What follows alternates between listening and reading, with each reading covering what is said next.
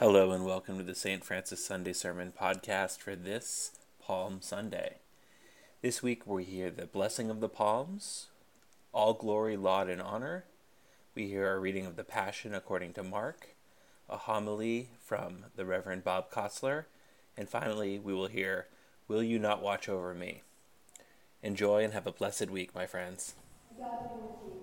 And also with you. Let us give thanks to the Lord our God. It is right to give God thanks and praise. It is right to praise you, Almighty God, for the acts of love by which you have redeemed us through your Son, Jesus Christ. On this day, he entered the holy city of Jerusalem in triumph and was proclaimed as King of Kings by those who spread their garments in branches of palm along his way. Let these branches be for us signs of his victory, and grant that we who bear them in his name may ever hail him as our King and follow him in the way that leads to eternal life, who lives and reigns in glory with you and the Holy Spirit now and forever. Amen. Amen. Let us go forth in peace. In the name of Christ. Amen.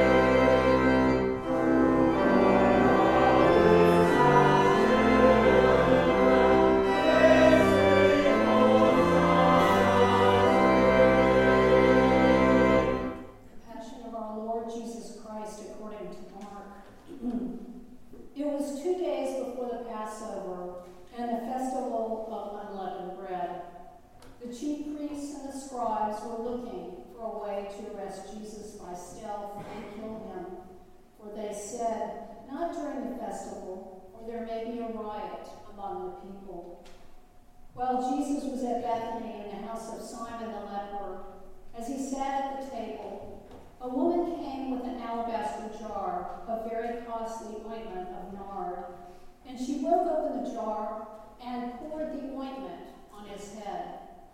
But some were there who said to one another in anger, "Why was this ointment wasted in this way? For this ointment could have been sold for more than 300 denarii and the money given to the poor." And they scolded her. But Jesus said, "Let her alone. Why do you trouble her? She has performed a good service for me. For you always have the poor with you, and you can show kindness to them whenever you wish. But you will not always have me. She has done what she could. She has anointed my body beforehand for its burial. Truly I tell you, wherever the good news is proclaimed in the whole world, what she has done will be told in remembrance of her." Then Judas Iscariot, who was one of the 12, went to the chief priests in order to betray Jesus to them. When they heard it, they were greatly pleased and promised to give him money. So Judas began to look for an opportunity to betray Jesus. On the first day of unleavened bread, when the Passover lamb is sacrificed, Jesus' disciples said to him, "Where do you want us to go and make the preparations for you to eat the Passover?" So Jesus sent 2 of his disciples, saying to them, "Go into the city, and a man carrying a jar of water will meet you. Follow him, and wherever he enters, say to the owner of the house, 'The teacher asked, where is my guest room, where I may eat the Passover with my disciples?' He will show you a large room upstairs, furnished and ready. Make preparations for us there." So the disciples set out and went to the city and found everything as Jesus had told them, and they prepared the Passover meal. When it was evening, Jesus came with the 12. And when they had taken their places and were eating, Jesus said, "Truly I tell you, one of you will betray me, one who is eating with me." They began to be distressed and to say to him one after another, "Surely not I." Jesus said to them, "It is one of the 12, one who is dipping bread into the bowl with me. For the Son of Man goes as it is written of him, but woe to that one by whom the Son of Man is betrayed. It would have been better for that one not to have been born." While they were eating, Jesus took a loaf of bread, and after blessing it, he broke it, gave it to the disciples, and said, "Take, this is my body." Then he took a cup, and after giving thanks, he gave it to them, and all of them drank from it. He said to them, "This is my blood of the covenant, which is poured out. Truly I tell you, I will never again drink of the fruit of the vine until that day when I drink it new in the kingdom of God." When they had sung the hymn, they went out to the Mount of Olives. And Jesus said to them, "You will all become deserters, for it is written, 'I will strike the shepherd, and the sheep will be scattered.' But after I am raised up, I will go before you to Galilee." Peter said to him, "Even though all become deserters, I will not." Jesus said to him, "Truly I tell you, Peter, this day, this very night, before the cock crows twice, you will deny me 3 times. But Peter said vehemently, "Even though I must die with you, I will not deny you." And all of the disciples said the same. They went to a place called Gethsemane, and Jesus said to them, "Sit here while I pray."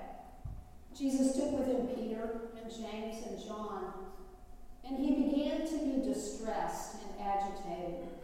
And he said to the 3 disciples, "I am deeply grieved, even to death. Remain keep awake. And going a little farther, Jesus threw himself on the ground and prayed that if it were possible, the hour might pass from him. He said, Abba, Father, for you all things are possible. Remove this cup from me, yet not what I want, but what you want. Jesus came and found the disciples sleeping. And he said to Peter, Simon, are you asleep? Could you not keep awake 1 hour? Keep awake and pray, that you may not come into the time of trial. The spirit indeed is willing, but the flesh is weak. And again Jesus went away and prayed, saying the same words. And once more he came and found the disciples sleeping, for their eyes were very heavy, and they did not know what to say to him. Jesus came a third time and said to them, Are you still sleeping and taking your rest? Enough! The hour has come. The Son of Man is betrayed into the hands of sinners. Get up. Let us be going. See, my betrayer is at hand. Immediately while Jesus was still speaking, Judas, one of the 12, arrived. And with him there was a crowd with swords and clubs from the chief priests, the scribes, and the elders. Now the betrayer had given the crowd a sign saying, The one I will kiss is the man. Arrest him and lead him away under guard. So when Judas came, he went up to Jesus at once and he said, Rabbi, and kissed him. Then the crowd laid hands on Jesus and arrested him. But one of those who stood near drew his sword and struck the slave of the high priest, cutting off his ear. Then Jesus said to them, Have you come out with swords and clubs to arrest me, as though I were a bandit? Day after day I was with you in the temple teaching, and you did not arrest me. But let the scriptures be fulfilled. All of Jesus' followers deserted him and fled. A certain young man was following Jesus, wearing nothing but a linen cloth. The crowd caught hold of him, but he left the cloth and ran off naked. They took Jesus to the high priest, and all the chief priests, the elders, and the scribes were assembled. Peter had followed Jesus at a distance, right into the courtyard of the high priest, and he was sitting with the guards warming himself at the fire. Now the chief priests and the whole council were looking for testimony against Jesus to put him to death, but they found none. For many gave false testimony against him, and their testimonies did not agree. Some stood up and gave false testimony, saying, We heard him say, I will destroy this temple that is made with hands, and in 3 days I will build another not made with hands. But even on this point, their testimony did not agree. Then the high priest stood up before them and asked Jesus, Have you no answer? What is it that they testify against you? But Jesus was silent and did not answer. Again the high priest asked him, Are you the Messiah, the Son of the Blessed One? Jesus said, I am. And also, you will see the Son of Man seated at the right hand of the power and coming with the clouds of heaven.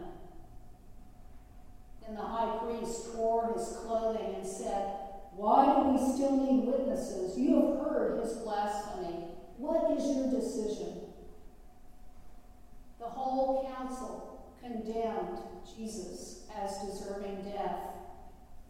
Some began to spit on him, to blindfold him, and to strike him, saying to him, Prophesy! The guards also took Jesus over and beat him. While Peter was below in the courtyard, one of the servant girls of the high priest came by. When she saw Peter warming himself, she stared at him and said, You also were with Jesus, the man from Nazareth. But Peter denied it, saying, I do not know or understand what you are talking about. And Peter went out into the forecourt. Then the cock crowed, and the servant girl, on seeing him, began again to say to the bystanders, This man is one of them. But again, Peter denied it.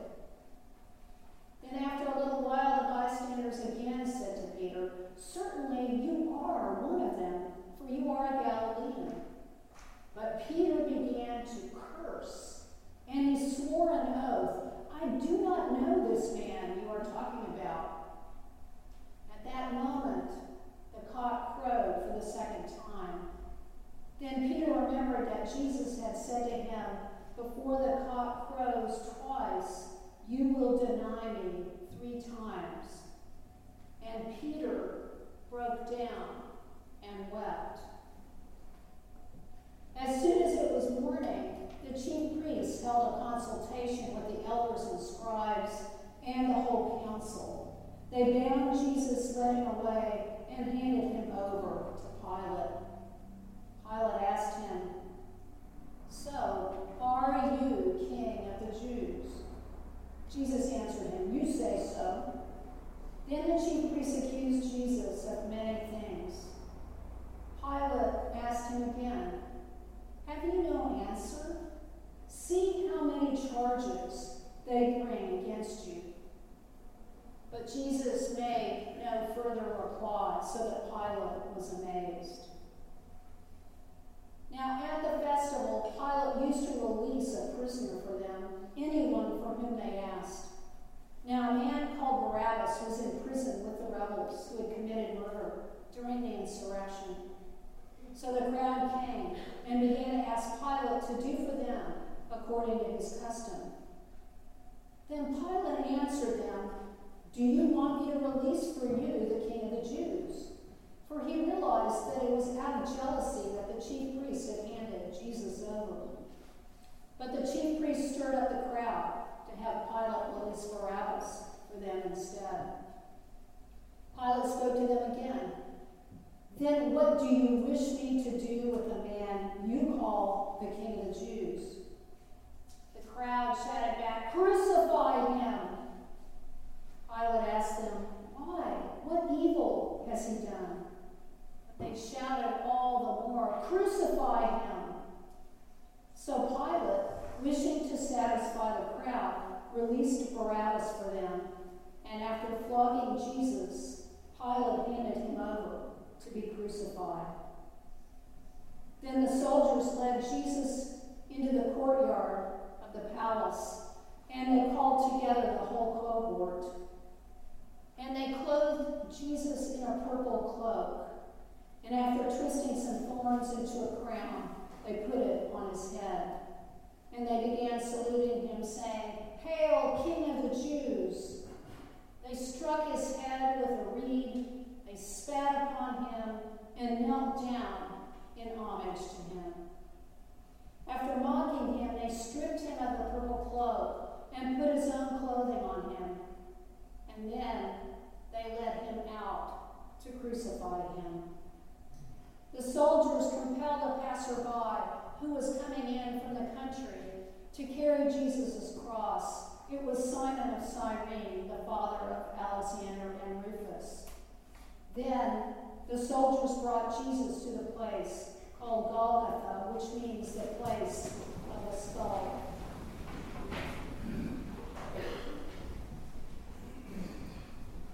And they offered him wine mixed with myrrh, but he did not take it.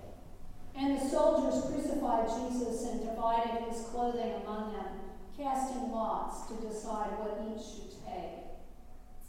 It was 9 o'clock in the morning when they crucified Jesus. The inscription of the charge against him read, The King of the Jews. And with Jesus, they crucified 2 bandits, one on his right and one on his left.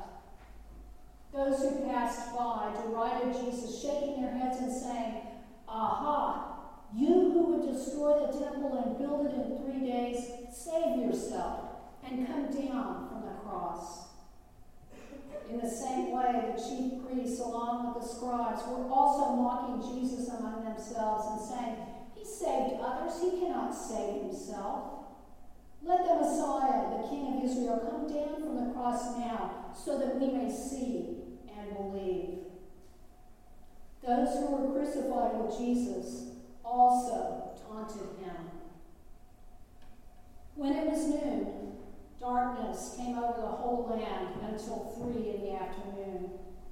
At 3 o'clock, Jesus cried out with a loud voice, "Eloi, Eloi, lama sabachthani," which means, my God, why have you forsaken me?"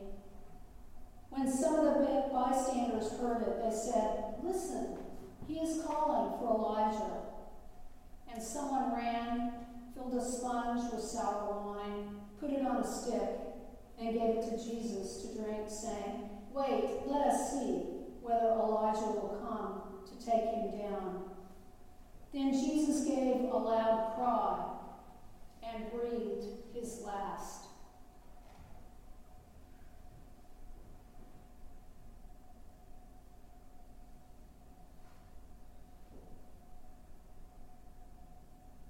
And the curtain of the temple was torn in two from top to bottom. Now when the centurion who stood facing him saw that in this way Jesus breathed his last, he said, "Truly, this man was God's Son."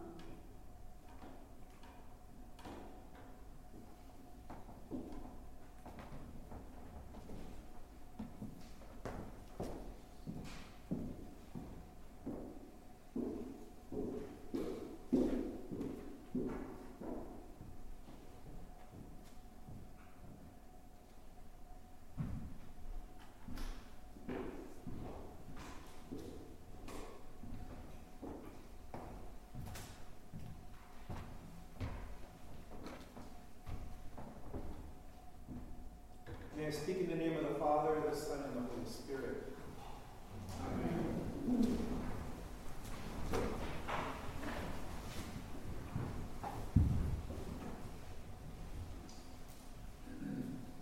Both those who went ahead and those who followed kept shouting, "Hosanna, blessed is the one who comes in the name of the Lord. Blessed is the coming kingdom of our father David." And so it starts, a week of weeks that supersedes all the weeks of the church year. Palm Sunday is so essential to our understanding of who we are as Christians that it has 2 gospel readings and a liturgy in 3 parts, rather than the standard 2. We celebrate the liturgy of the Palms and Jesus' triumphal entry into Jerusalem, and then move to the liturgy of the Word, and then to the liturgy of the Eucharist. This first gospel reading, the triumphal entry into Jerusalem, should startle us. The actions beg the question, what was Jesus doing? It is not as if the crowd decided to lift Jesus on a colt and process into the city. Jesus plans his entrance, and no detail is left to chance. Once the colt appears, Jesus joins the pilgrims headed to Jerusalem, and they chant, praising Jesus. Their hosannas, however, do more than proclaim Jesus. They add, "Blessed is the kingdom of our father David." These pilgrims, outsiders, if you will, hint at Jesus' royal heritage, his messiahship, alluding to the prophecy of Zechariah. Unlike Matthew and John, Mark's retelling of Jesus' entry does not directly allude to the prophecy of Zechariah, but through Jesus' actions and the response of the pilgrims walking with him, we witness this prophecy unfold. His entry matches Zechariah's, "Lo, your king comes." The riding on a colt matches Zechariah's, "Riding on an ass, even upon a colt." The pilgrims' jubilant shouts are similar to Zechariah's, "Rejoice greatly, O daughter of Zion." The modern listener cannot fully grasp what is happening, the symbolism and why it was so momentous, without a more in-depth explanation. You just listen to Zechariah's prophecy. The people of Jesus' time would know this prophecy and other stories about kings riding on asses. In brief, kings rode horses into battle, but asses when they came in peace. These animals were not the butt of jokes, as they are today. They were noble beasts held in high regard. G.K. Chesterton reflects on the plight of the modern donkey in his poem entitled The Donkey. He writes, "When fishes flew and forests walked, and figs grew upon thorn, some moment when the moon was blood, then surely I was born. With monstrous head and sickening cry, and ears like errant wings, the devil's walking parody on all four-footed things. The tattered outlaw of the earth, of ancient crooked will, starve, scourge, deride me, I am dumb. I keep my secret still. Fools, for I had my hour, one far fierce hour and sweet. There was a shout about my ears, and palms before my feet." Jesus riding on a colt is reminiscent of how Simon Maccabeus entered Jerusalem 150 years before, after destroying Israel's enemies in battle.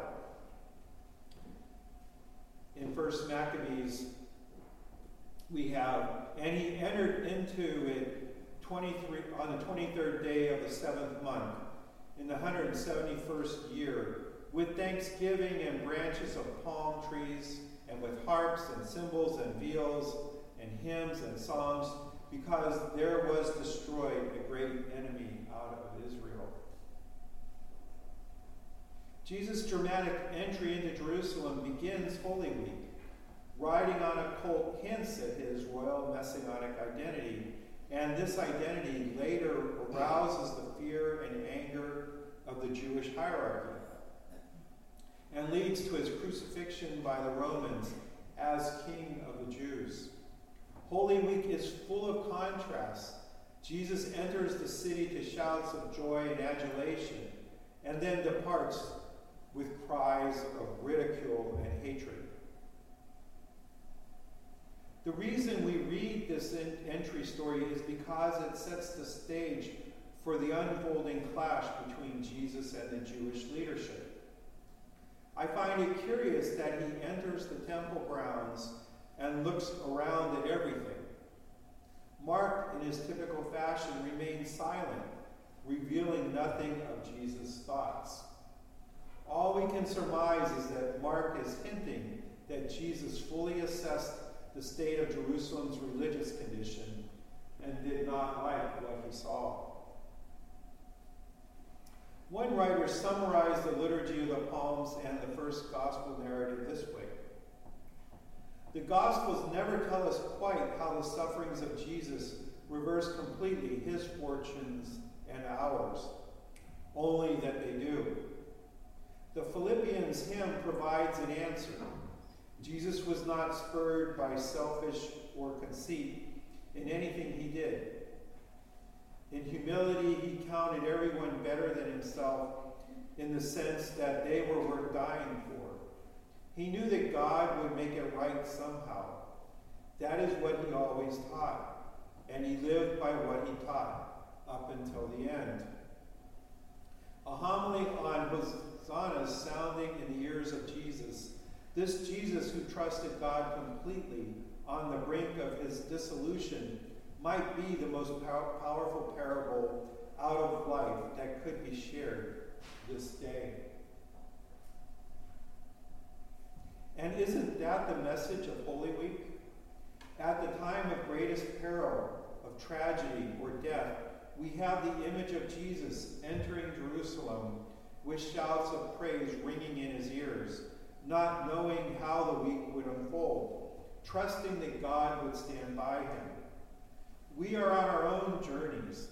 How it turns out remains still to be told. Our faith tells us to trust completely in God. Holy Week serves as a reminder, reinforcing our need to trust in God's infinite love, a love so great that God sent Jesus to walk among us, proclaiming the good news that God's kingdom is at hand. In the name of the Father, the Son, and the Holy Spirit.